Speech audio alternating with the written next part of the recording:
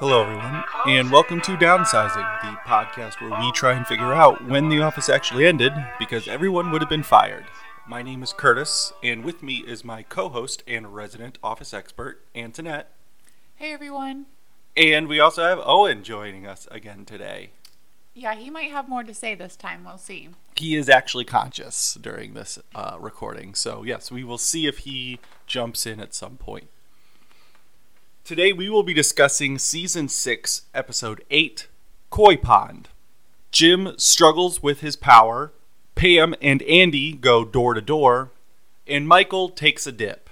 This episode's cold open is one of those odd ones that plays directly into the main plot of the episode. So we don't get really many jokes here. We do kind of get Michael being just kind of ditzy, but that's about it.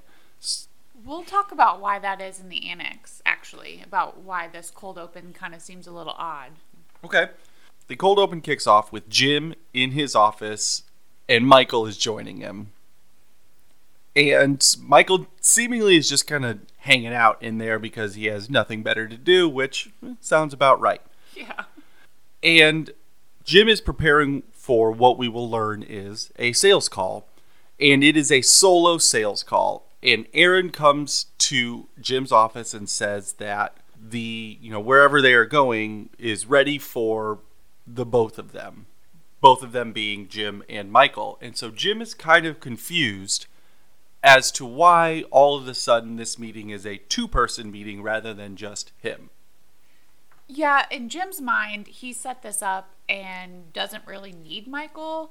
He's viewing it as micromanagement by Michael and just a lack of faith, quite honestly. But it turns out when Jim calls to sort of clarify that it's just going to be him and to let this client know that there's been some changes to the structure at Dunder Mifflin, that the client would feel more comfortable if Michael came along, which is just super fascinating. Apparently this is a big client. I don't know if we were to assume that this was Michael's client and Jim sort of stepping in to the role, but it does seem a little surprising because with Michael as regional manager, I don't know if there is a lot of times in which he still retains his clients. You know what I mean?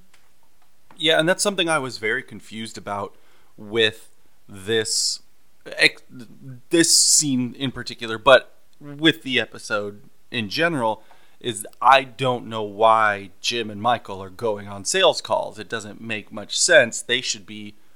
They're running in David Wallace's words, the big picture and the day-to-day. They are not responsible for getting or retaining clients. I guess if it is kind of one of a bigger fish, you might want to get some FaceTime with, kind of the higher ups there to kind of solidify your status with that client. But I wouldn't think that Michael and Jim would be doing this regularly. And that leads me to a bit of a critique of this episode and the season, and we've said it a little bit before. It's just sort of stagnant, and the storylines aren't making a whole ton of sense. This is another episode where we are seeing the impact of the co-manager relationship. And that's kind of what we've gotten all of this season so far. But in my opinion, it's not playing out super well. It is just something that keeps coming up without great resolution. I agree. I do think, though, that this episode, at least comedically, is better than some of the previous ones that we've had. Yeah, I would agree with that as well. And so the main part of this episode focuses around something that happened at this meeting. When we see Michael and Jim return from the sales call, Michael is soaking wet. And so obviously people have some questions about that. And Michael's excuse is that they got caught in just a weird flash rainstorm, a lot of wind, a lot of rain, and he just got soaked. Except Jim is completely dry. And so obviously that's not what happened. Yeah, Jim says he outran this flash thunderstorm. And the whole office learns that there's an actual story behind this because the client keeps calling to Dunder Mifflin, and it turns out that Michael fell into a koi pond in the lobby. So that there's apparently the setup is that there's sort of a walkway in the lobby of this client going over a pond without any sort of barriers or railing or anything, which probably, I mean, it's obviously not a deep pond, but probably isn't the best setup for an office lobby. And so now that kind of opens the floodgates for the members of the office to poke a little fun at Michael. And I would say rightfully so, because how does one just walk into an open body of water? Unless the walkway was like slippery with water and he like slipped and fell in. Yeah, I guess maybe. I will give Michael some credit here. Later on in the episode, we do see video footage of this, and it does not appear to be the most well-designed walkway. It does appear to have kind of like this switchback. So if you were to not be paying attention and you just kept walking straight, at some point you're going to take a step and there's not going to be anything there. Right, yes. It also appears to be very narrow, and one that not two people should not be walking like side by side on it, which Michael and Jim were. Yeah, another kind of big design flaw for a lobby. As we know, Michael prefers making fun of people to being made fun of. As he said, he is not normally the butt of the joke, he's normally the face of the joke. And Michael, we know as well, is very sensitive. He does not like being made fun of, and there's a lot of wordplay happening. Another issue is he has to borrow a suit from Jim, and Jim is a lot taller than Michael, so he's wearing this too baggy suit for him. And so Michael decides that what everyone needs is sensitivity training. And where do they go? Conference room meeting for some sensitivity training so that everyone can learn what not to say and what not to make fun of people about. And as is brought up at the very beginning of this conference room meeting, and that you just alluded to, Michael makes fun of people all the time. And so people are a little upset that he is the one that is going to be saying, hey, no more making fun of anybody. And of course, Michael being Michael, and A, not being very bright, but B, also having just this self-centered vision of what goes on in life. When people bring up that, hey, you make fun of us all the time and we don't like it, he's like, well, I can't tell if when you say stop, if you're saying like actually stop, or saying, oh my gosh, stop, you're so hilarious and you're so funny and I can't stop laughing. You're hitting the nail on the head here. And so Michael, of course, doesn't want the rules to apply to him. He wants the rules to apply to other people. Exactly. Michael's super confused as to why other people would not want to be mocked. And so he creates a do not mock list, and everyone gets to call out things that they don't want to be mocked about. And a lot of these are, like, for example, Kevin says he doesn't want to be mocked about his weight, which Michael says is not specific enough.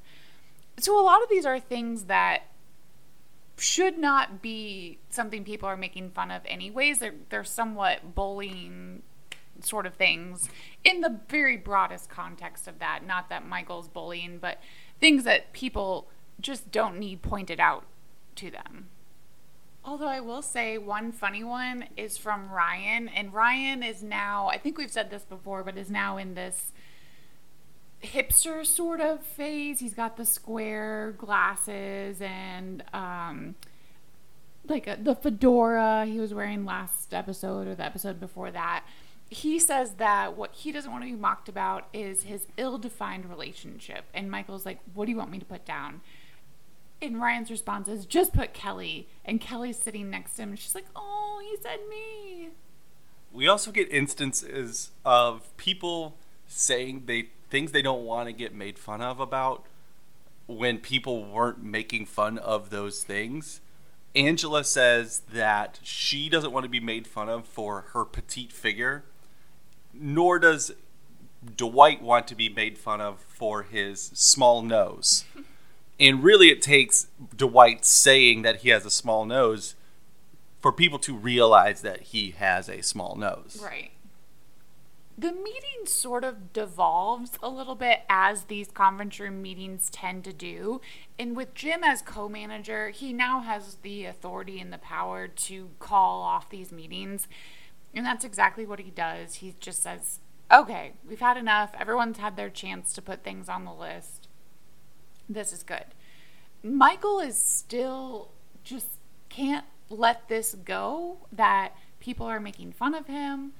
So Jim's advice to Michael is for Michael to poke fun at himself, to sort of take away the power from everyone in the office and let it all blow over. That this do not mock thing is actually having the opposite effect that Michael is looking for. And it's here that we see what becomes a tale of two lonely men in the two main plot lines of this episode. That's really good, Curtis. Michael does a fantastic job of making fun of himself. He is actually likable and, in a minute here, sympathetic for one scene of this entire series. So, Sure. Good job to Steve Carell for pulling this off. Michael is doing exactly what Jim tells him to do and is making fun of himself. People in the office are joking around with him about it and laughing with him. And Phyllis eventually goes, you know, you're right. Like, that's a really dumb place to put a koi pond.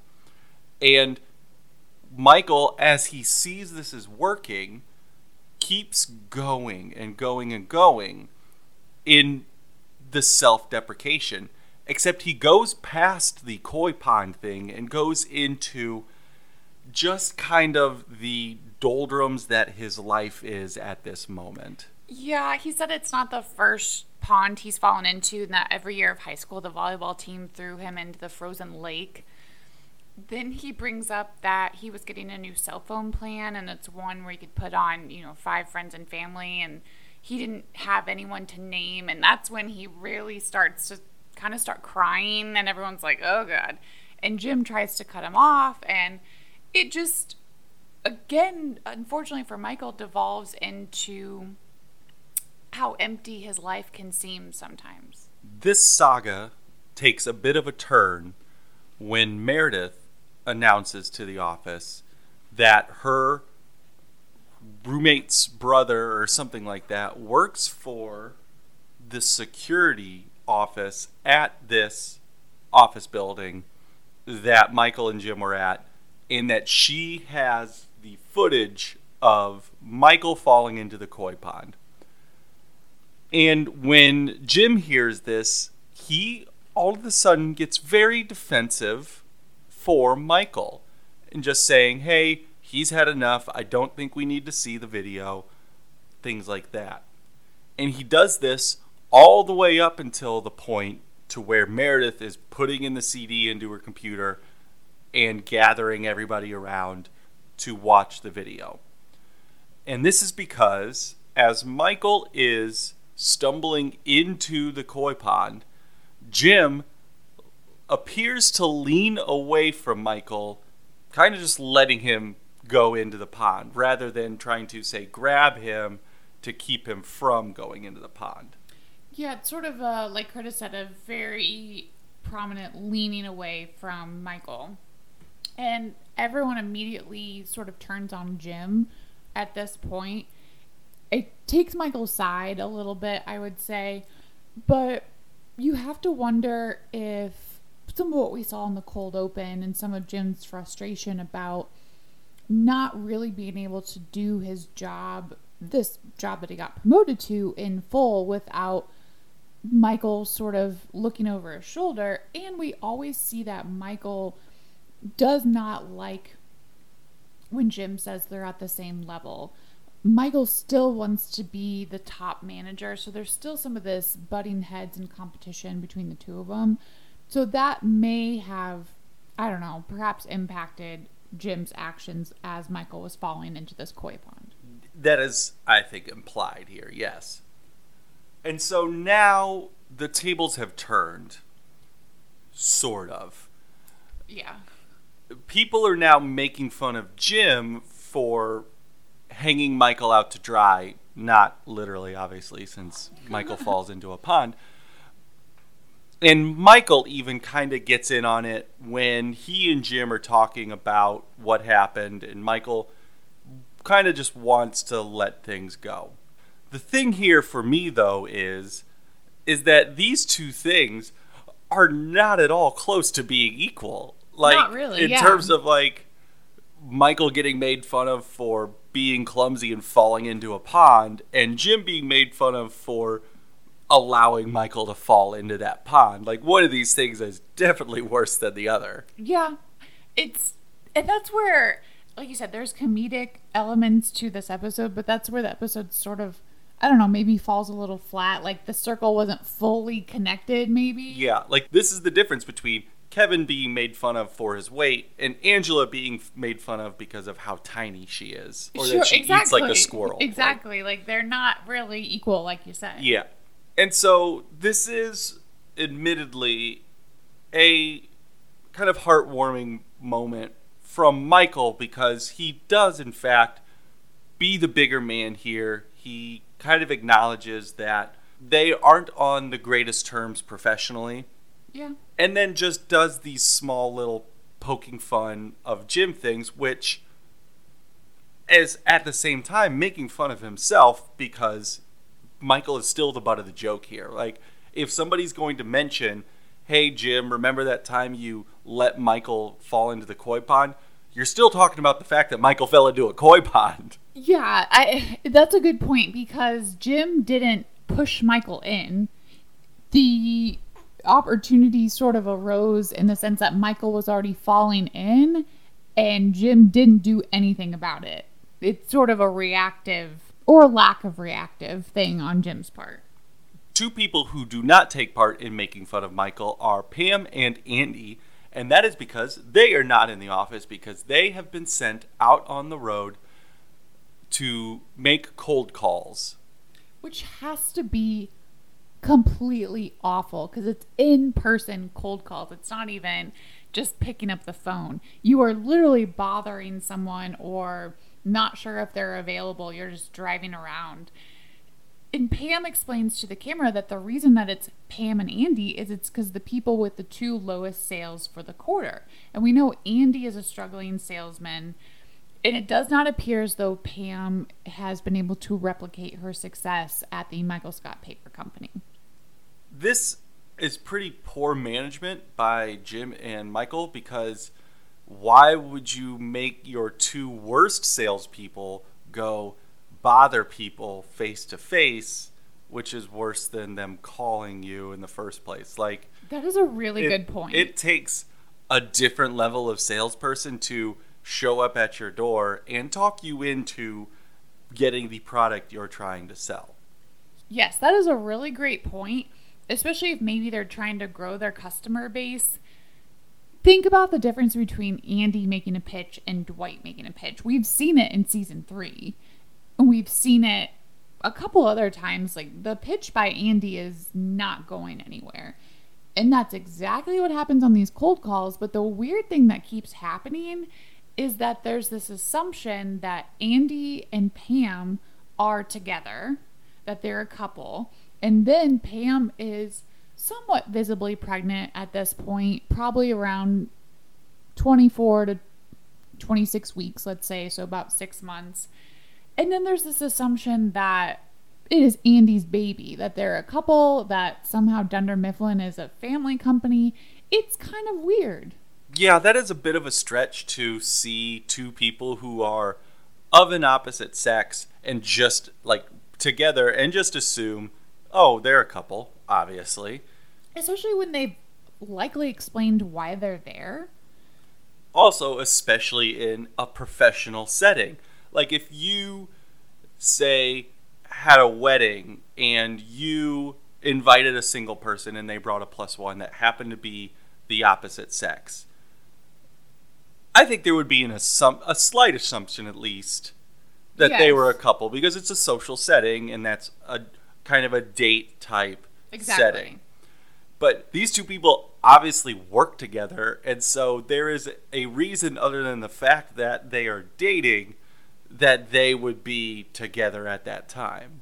It's a very weird storyline, and the first time it happens, Pam just laughs it off and is like, oh, no, definitely not.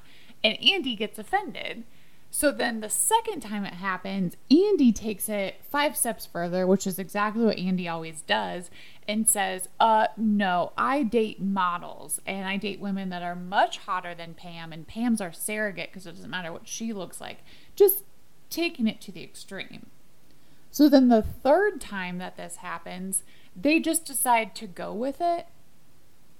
And the woman that they're speaking with is clearly knowledgeable about pregnancy and labor and delivery because she's talking about birth coaches. And to Pam's surprise, Andy's like, oh yeah, I know who you're talking about. She's on Clearview Avenue.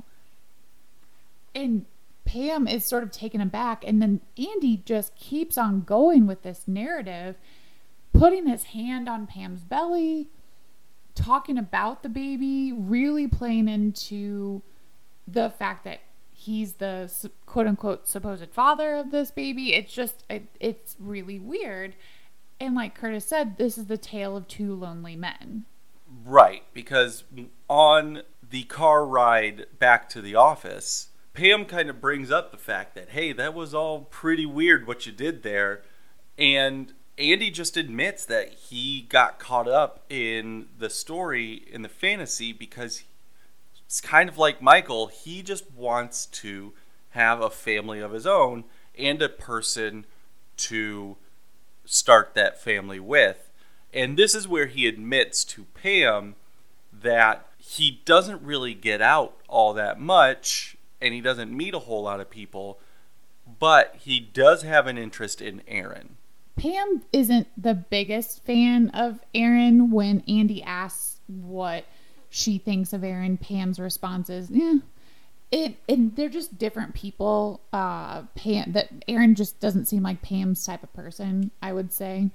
I mean, I guess. I don't know. Like, I don't know who Pam's type of person is. Jim. Yeah, another just white bread person. Like, I'm not saying Aaron's like the bee's knees or whatever. Like, she just has a personality, and that personality is that she's kind of spacey. Okay, yeah. Pam doesn't have a personality. So at the end of the episode, Pam has a fax that needs to get sent out, and Erin's kind of a weirdo about stuff, and she says, no, don't hand it to me face up, turn it over so I don't accidentally read it, which Erin's a part of the office. I'm sure she's going to be privy to some information. And Erin asks how things went on the sales calls. And unsurprisingly, Pam and Andy didn't pick up any new clients, but Pam sees an opening here to maybe help Andy out, and she sort of takes pity on him in some respects and tells Erin that she had a really fun time with Andy. And Erin's response is kind of funny and saying that, yeah, Andy's like the coolest person ever and he's so fun. So clearly there is some interest on Erin's part. A semi-related point here, and it goes back to what I said a couple minutes ago about the fact that two people of opposite genders who work together, it's weird that somebody would just assume that those two people are together. We are talking about The Office, however, where there are let me think here, just a real quick thing, 6 in-office couples throughout this entire series. Probably more than that, obviously. I think more. And it's just because we never leave the office. Like, right. The pool is very limited. Yes. And so in the universe of The Office, I guess it isn't quite a stretch to assume that two people of opposite gender are dating. As I've said in this podcast before, though, you should never ever comment on someone's pregnancy or make an assumption that someone is pregnant. And that's what all of these potential clients have done to Pam. Well, Andy brings it up with the receptionist at the beginning. You're right. He says that it's a team of 3, and the woman was like, true. "Oh, that's nice." And then we kind of get thrown in mid-conversation with the other woman. So, yeah, but you are correct. Yes, never assume a woman is actually pregnant. Especially just in a professional setting. It's just not what the conversation should be about, in my opinion. Other people are going to feel differently about that. That's just my opinion. I will say that with my pregnancy with Owen, it was during COVID lockdown, and no one really knew from a professional standpoint for me because I was on video calls or working from home and it wasn't visible. And so that was actually a really nice perk of COVID times. So I am very, very curious what you alluded to earlier. So let's go to the annex with Antoinette and find out any fun facts about the episode. So the cold open that you see on Netflix, on the DVDs, on Peacock is not the original cold open that aired with the episode. The reasoning behind that is this was supposed to be the Halloween episode. So all the photos, the official photos for this episode show Halloween and are from the cold open. And the cold open originally was this haunted house in the warehouse. So for this haunted house, Michael mimics committing suicide, which offended viewers so much, rightfully so. That's kind of a weird thing to happen. 1 in a haunted house, but 2 in a NBC comedy cold open. And so it was removed from any reruns, from the DVDs, from Netflix. And so then part of what you see is supposed to be the opening of the episode. And then that got moved into the cold open about the business meeting and Michael needing to be there. And it is a little weird because you get this interstitial with Jim in front of the bathroom, and it's in the cold open, but it's also in the regular part of the episode, like the ending of that interstitial, if you recall, where he's talking about co-micromanagement, or like, well, a teacher is someone that watches over you and doesn't let you do anything. That was kind of spliced apart between the cold open and the actual like body of the episode. Apparently you can find the original cold open on YouTube, but I would definitely say, like, it probably would have been cool to see this haunted house, but probably not great on the part of however many layers of approval that's had to go through for what Michael did in the warehouse.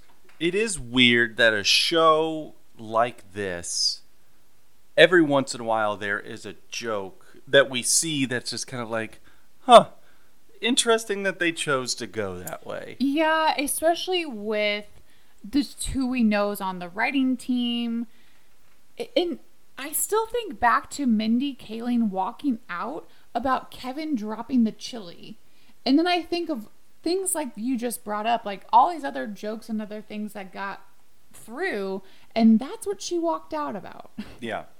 Another interesting kind of fun fact, if you look at the Do Not Mock board, we don't see it actually verbalized, but under Erin's name, she doesn't want it mocked that she was in foster care. So that's the first that we're learning that Erin was a foster child. So this episode was written by Warren Lieberstein, who is Paul Lieberstein, who plays Toby. It's his brother, and Angela Kinsey's ex-husband, actually, as well.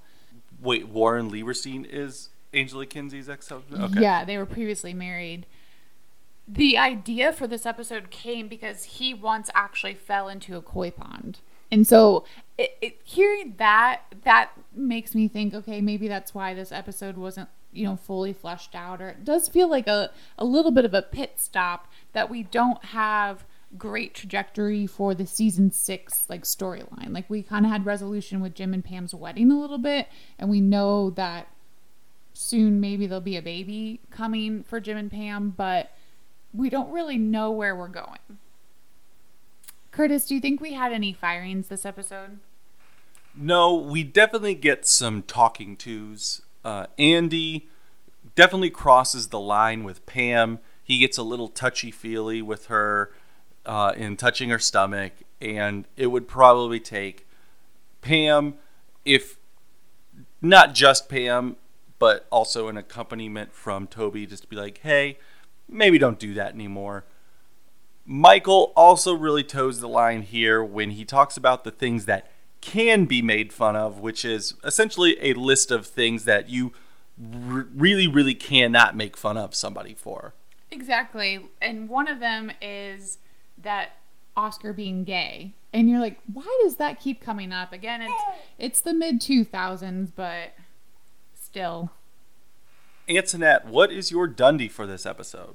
My Dundie Award is the Surprisingly Self-Aware Award, which goes to Andy.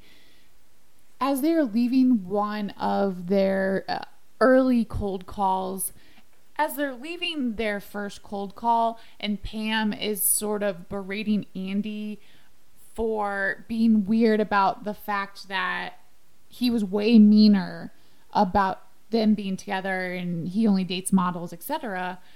Andy isn't taking responsibility for kind of how weird it was. And so Pam has to say, you blew the sale, you idiot. And Andy's instant response is, well, I was never going to make that sale. He sort of knew it going in. I think he knows what his ability as a salesman is. It's sort of shocking he's stuck around at Dunder Mifflin because he came from Stanford, remember that. And so for Andy, who isn't often very self-aware, who was singing early in the episode and being just kind of Andy annoying, this is a moment of self-awareness for him. Curtis, what's your Dundie? The Pick a Lane Dundie goes to Dwight, because in this episode, we go back to just Dwight's weird obsession with Michael. When Michael is being made fun of by the other employees, Dwight is the one kind of pointing it out to Michael because they're using wordplay, and Dwight is like saying to Michael, you don't have to take this. Don't let them do this. And then he goes into Michael's office to say as much later in the episode. And so it is like we've talked about in this podcast before, it's Dwight's vacillation between this kind of power-hungry guy and a guy who his only purpose is to serve the boss of the entire office. Yeah, I thought that too as we were watching this, because as Michael is doing his sort of making fun of himself routine, Dwight swoops in and says, you don't have to do this. He's trying to do... It's kind of like back to stress relief when Michael's doing the comedy roast and Dwight's like, no, you don't have to do this in front of them. You're better than that. Right. Who's your employee of the month? I chose most of The Office, not Dwight and not Pam and Andy and not Jim or Michael. So essentially everybody that was making fun of Michael, because they do get some very, very good shots in throughout this entire episode. There's one scene in particular where Stanley says, you just ignore their carping. And Dwight points out to Michael that a carp is a type of fish. Phyllis says that, did you get right out of the koi pond or did you flounder in there? Again, flounder, type of fish. And Creed asks, did you find Nemo while you were in there? And Michael goes, well, I can name Pixar movies too, Toy Story. And Oscar immediately jumps in and says, did you mean Koi Story?